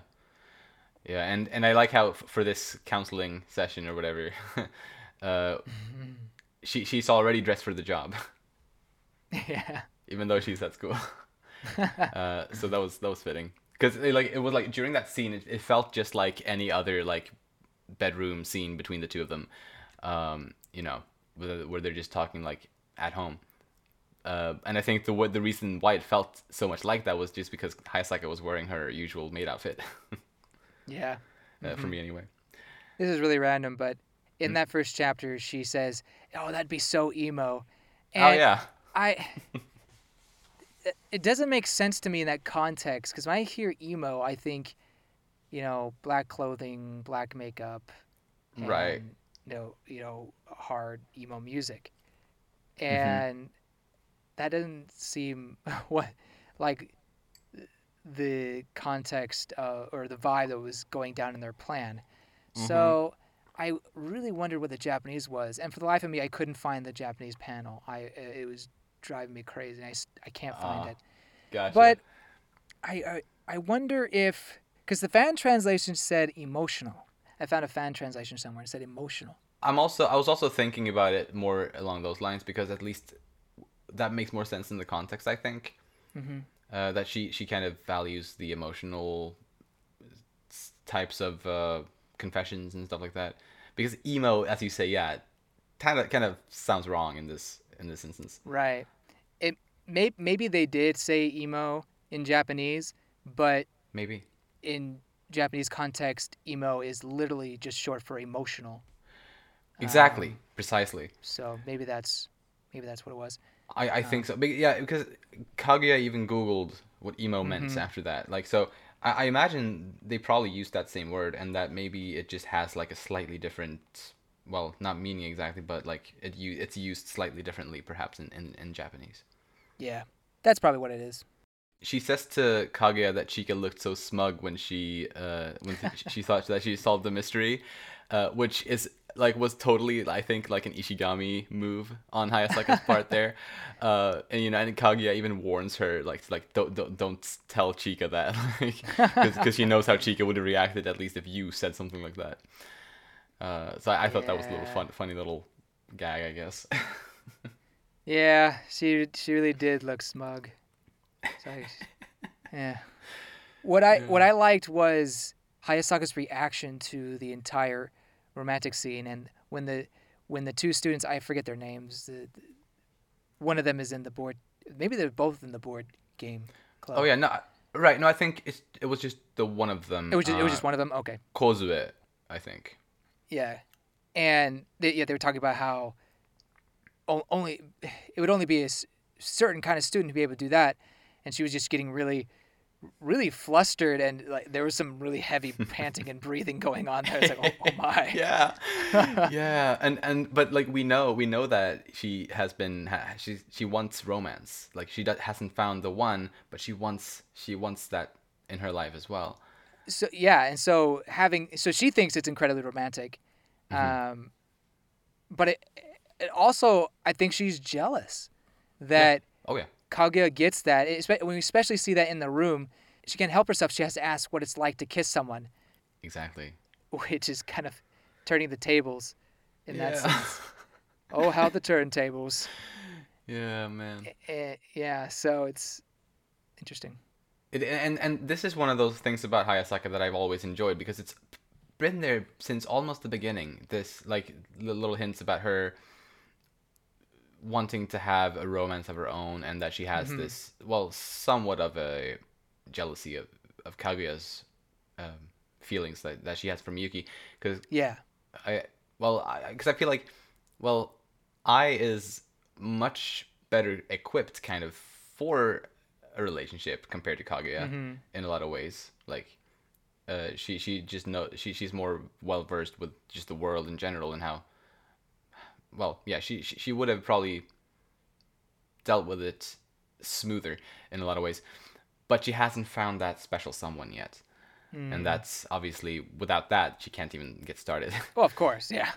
So yeah, that's one of her struggles, which is interesting to follow along with, I think. Indeed. Do you think in that scene, in that bedroom scene, that's not a good thing to say. When when they're talking about the kiss, do you think we see a bit of the real Hayasaka coming out there? Ooh, yeah, I think so. I think so too. I think so.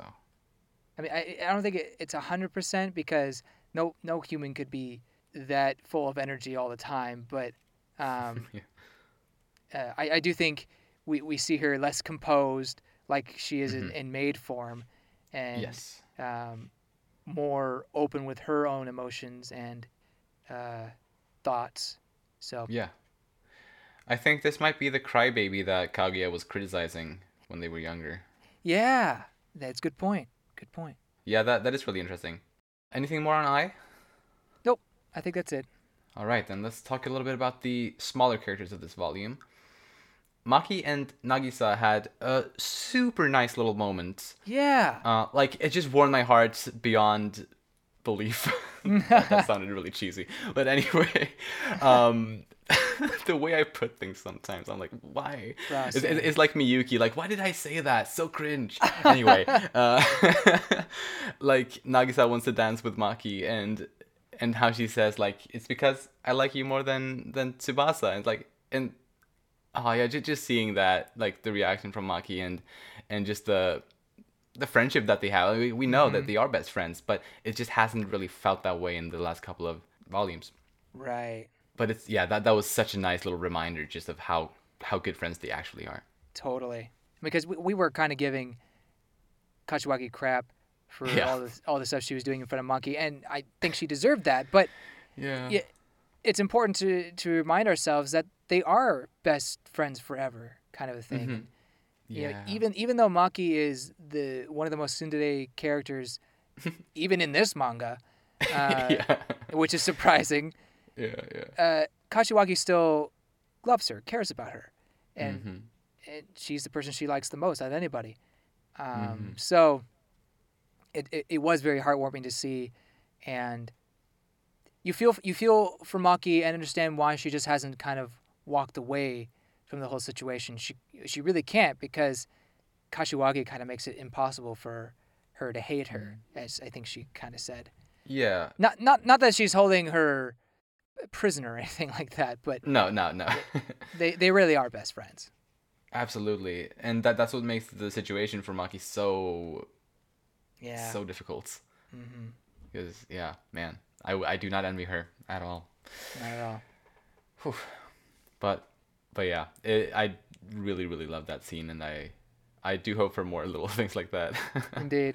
Because Maki deserves every little bit of happiness she can get, I think. Yeah. Other characters, we had Kobachi Osaragi, which I think had a little bit of an interesting interaction with her boyfriend. Mostly the things that she said is that it seems that like a potential reason why she got together with her boyfriend was to let Miko kind of experience real life in a more real way, kind of. And I think Miko, having sort of recently joined the student council, I think that made that might have been what made Kobachi come to that conclusion, kind of, that she wanted to set Miko free, in a sense. Yeah, I guess she thought she was being a little too motherly.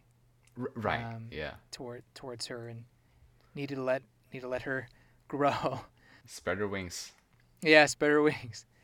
It's interesting. I wonder going forward if she will continue to do that, or if she'll still try to push her in certain directions. I don't know.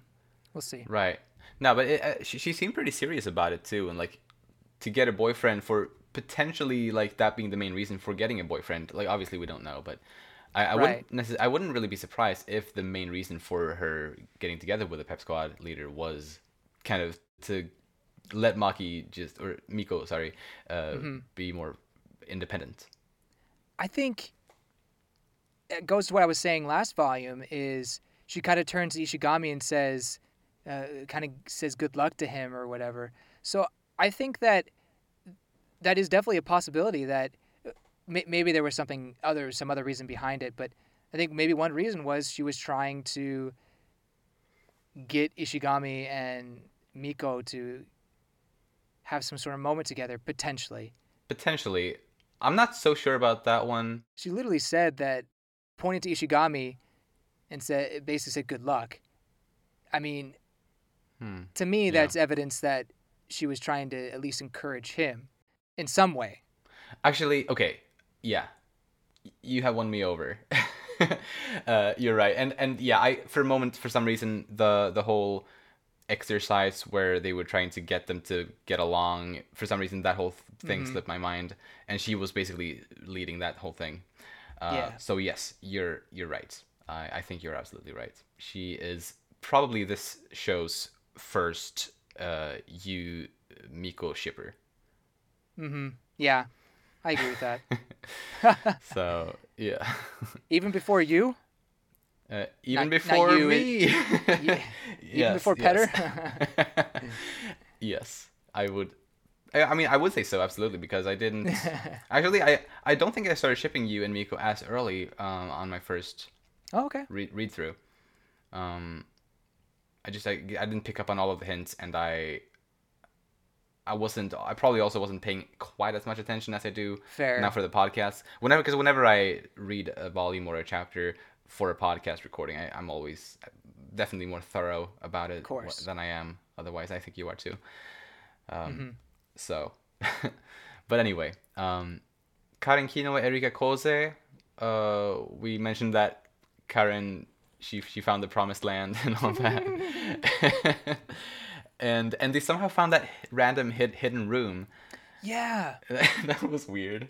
Like, how many secret rooms does Shuchin Academy have? I don't know, man. Like, this is the second one. What was it used for before? Yeah. Well, I guess there isn't too much to say about that. Maybe we'll find out later on. Yes. Tsubame Koyasu, do we have anything there? We talked about her a lot already. She kind of had some misconceptions of you because of what the other first years were saying, which is surprising because I had always assumed that she just was giving Ishigami a chance without any sort of knowledge of that. But I guess the first years kind of ratted him out, or tried to spread those rumors again. But I think maybe she did kind of take it with a grain of salt, but also said, okay, maybe I should watch out for Ishigami. But she also said, I'll make sure he stays in line, or something along those lines. And so maybe she did have a bit of that going through her mind, but as she maybe got to know him more, she saw that he was a good person, just like she advised those first years that maybe if you get to know him better, you'd find out that he's a good person. So I guess she's taking her own advice in that sense.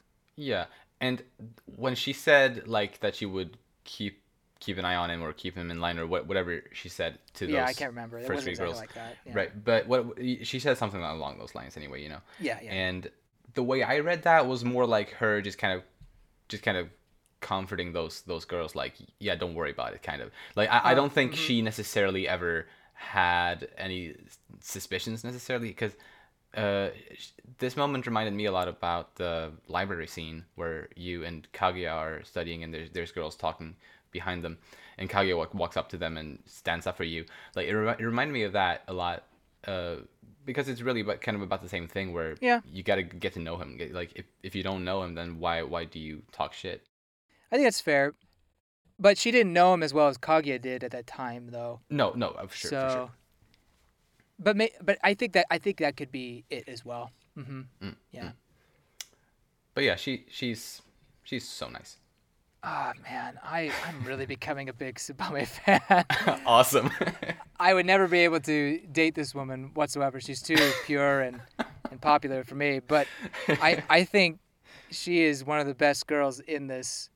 I mean, there's so many good girls. Don't get me wrong. But I think she's gone above Kashiwagi for me. Like, I like Kashiwagi a lot, but this whole thing with Maki, I mean, it's not all Kashiwagi's fault, but it also is all Kashiwagi's fault. No, I'm just kidding. Anyway, but Tsubame, on the other hand, I don't know. You see this really sweet side, and it's going in a direction that, I'll be honest, when I think I may have said this before, but when I first saw this storyline happening where Ishigami would confess his feelings to Tsubame in some way, I thought Tsubame would fairly quickly turn him down in some way. I don't think it would, maybe a couple chapters or a volume or something like that, but I didn't think she would be this. One, I didn't think the confession would come this quick, even though Ishigami didn't realize it, and I also didn't think that she would be this confused about it or willing to debate about it or think about it. So that kind of subverted my expectations, and I really like her character for that, and it kind of gives it puts the whole story into an interesting dilemma, and I like it.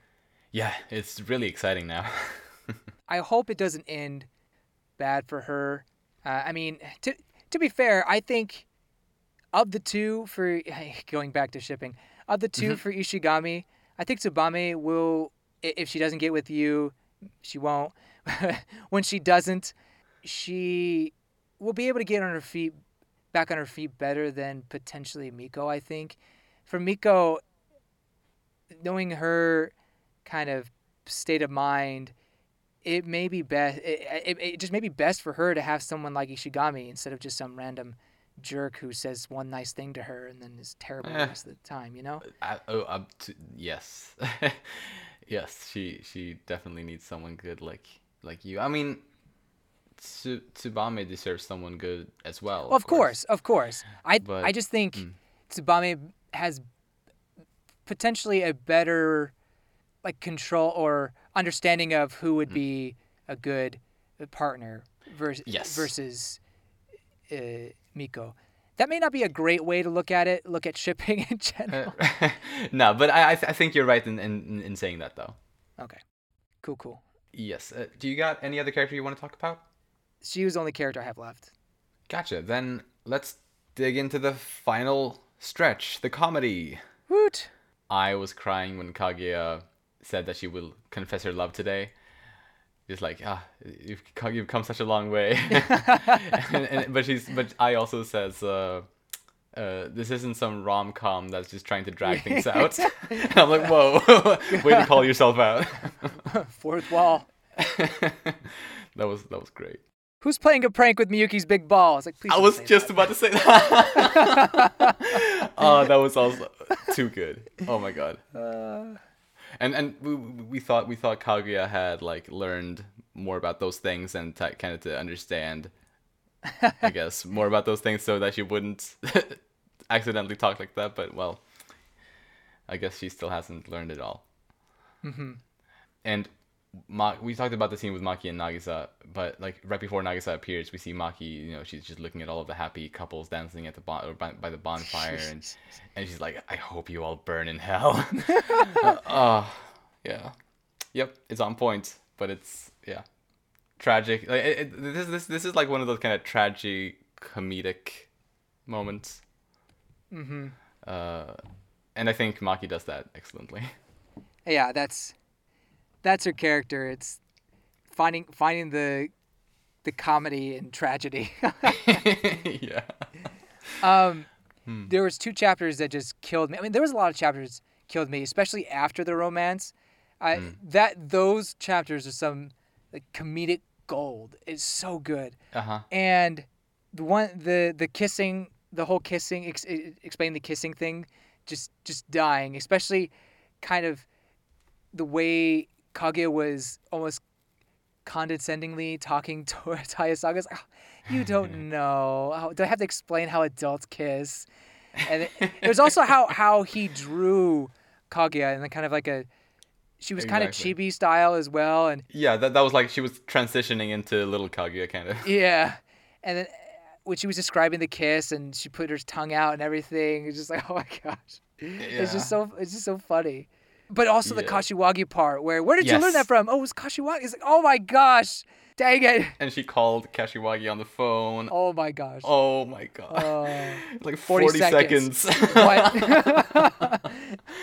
Oh. Excuse me? Or whatever she says. That was too good. And this is also a confirmation that Nagisa and Tsubasa have done it. If it wasn't obvious already. Right. I mean, yeah, it was pretty obvious. It wasn't 100% though. I mean, yeah, yes. they hadn't said that they did, but now we knew it. We knew. I mean, after they were making out like that in the school, I mean, there's no doubt. Yeah. Oh my god, I wonder how Maki would react if she learned. Anyway. Best not for now, yes, at least. No. But yeah, that was definitely one of the moments that definitely killed me. And another one was when Miyuki became little Miyuki in order to communicate with little Kaguya. So weird. I mean, it was funny, but it was so weird. And of course, Miko walked into the room as they're standing there. Just, oh man, beautiful. And little Kaguya hitting Chika's boob. Yes. Hey, no hitting. It was so good. Oh man, and then not only that, I mean that part was hilarious too, but Yeah. also at the very end when you see Hayasaka is just her morning was just miserable, just seeing her dead. Oh, Oh. that kills me. Oh yeah. That could have been a chapter like all in and of itself. Man, yeah. Yeah, she's a trooper. She really is. Wow. Yep. Yep. And I guess, like, honestly, maybe a little bit romantic, although it really wasn't. But when little Kaguya points out, like number one, number two, number three, onto like the other student council members, uh, a little bit of a confession, maybe, sort of. Well, they But even in the next or the last chapter, the Kage's mind personas were all like, "You can't just say that. You can't just do that." And he's like, "What? exactly. It's true. I mean, it's nothing compared to all the hearts he did or whatever." Right. Is what she was arguing. True. Man, the last comedic bit that I got though on this in this volume was Miko's mind really is in the gutter when she was like invited to the Christmas party and first like, oh, it's a threesome, and then oh no, it's an orgy. Like, Miko, what's going on inside your head? Like sometimes I want to dig in there and just see just all that's there. Now, to Miko's credit, I think in Japanese, that phrasing is much more provocative than Oh, how it sounds in English. okay. I think, That's interesting. because if you go a few panels further, you see Chika says the exact same thing, and then Ishigami automatically says, "Oh, Christmas party," and Miyuki's like, "Oh, I'm surprised you figured it out. It was like that." So Right. I think it's just the way it's said and how it's put in Japanese makes it come off a little more suggestive. I see. I see. It's still funny in both though, but It is that's no, interesting. yeah. It's only funny in both, yeah. I guess I was trying to make Miko seem less of a perv, but I do Right. think I do think she has a dirty mind. She's got to think like the enemy. Well, yeah, there's that, but I do think she gets she gets pleasure out of some things in her spare time. I think it's safe to assume. Yeah, I mean she's definitely reading some of the. She may be reading Boys Love. She may be actually I'm not sure. Right. And she's listening to those audio recordings. She's listening to those audios recording. That's for Like sure. that's a big thing, I think, to get off to. But anyway, anything more on comedy? No, I'm done. All right. Good. Awesome. Yeah, is it safe to assume this is both of our favorite volumes so far?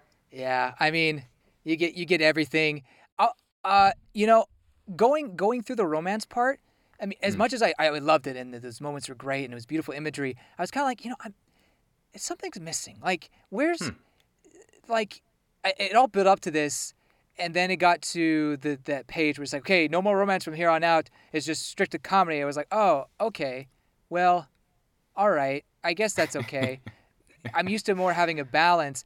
But then we got to those chapters, and it felt romantic. It felt Yeah. comedic. It felt like a good balance. Like this is what And there was still drama too. it was, and there was still drama. It's like this is what I'm used to. This is still my favorite volume, but I think he kind of sells himself short when he says there's no more romance. It's just pure comedy and stupidity from this point forward. True. I mean, true. there was that, but I- anyway, yeah.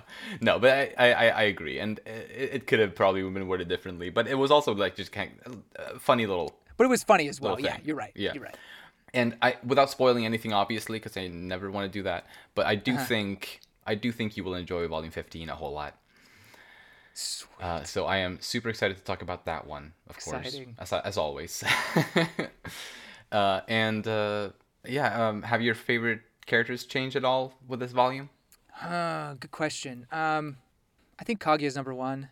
Ooh, nice. Yeah. Nice. I think after this one, just she has so many funny moments, but also sweet moments as well. Yeah. And that would put Ishigami number two. Yeah, I still put I put Ishigami ahead of Miyuki. Yeah. So Miyuki's three, and I have to figure out everything after that. But I think those are my top three. Nice. And I actually think Kaguya has made the same improvement in my mind as she did for you. So she has also surpassed you for me, but just barely. So I guess my top three right now looks like Miko number 1, Kaguya number 2, and you number 3. Nice. Followed by Miyuki again. So yeah, my 2 to 4 is still your 1 to 3. Yeah. I guess I like Miko. I just don't. I haven't put her ahead of any of those 3 or 4, whatever yet. But Right. I mean, that's fair though. I think she's still a great addition to the cast. So I hope people don't think I don't like her or anything. Gotcha. Yeah, that's good. That's good. So, I guess that's it for this episode. It has maybe turned into one of the longer ones, although maybe not. I don't know. Editing sometimes shortens them. But it was a blast to talk about this volume. Yeah. Loved it. Yeah. So, if any of you listening, if you enjoy our content, please follow us on Twitter at Umami Manga. And if you like this episode, please share it around with anyone that you think might also enjoy it. Thank you so much for listening, and we'll see you all next time where we'll talk about Volume 15. Bye-bye. Goodbye.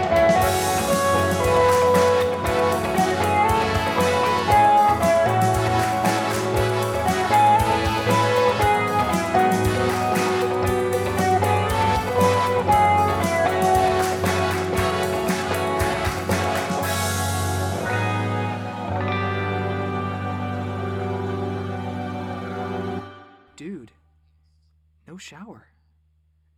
No shower.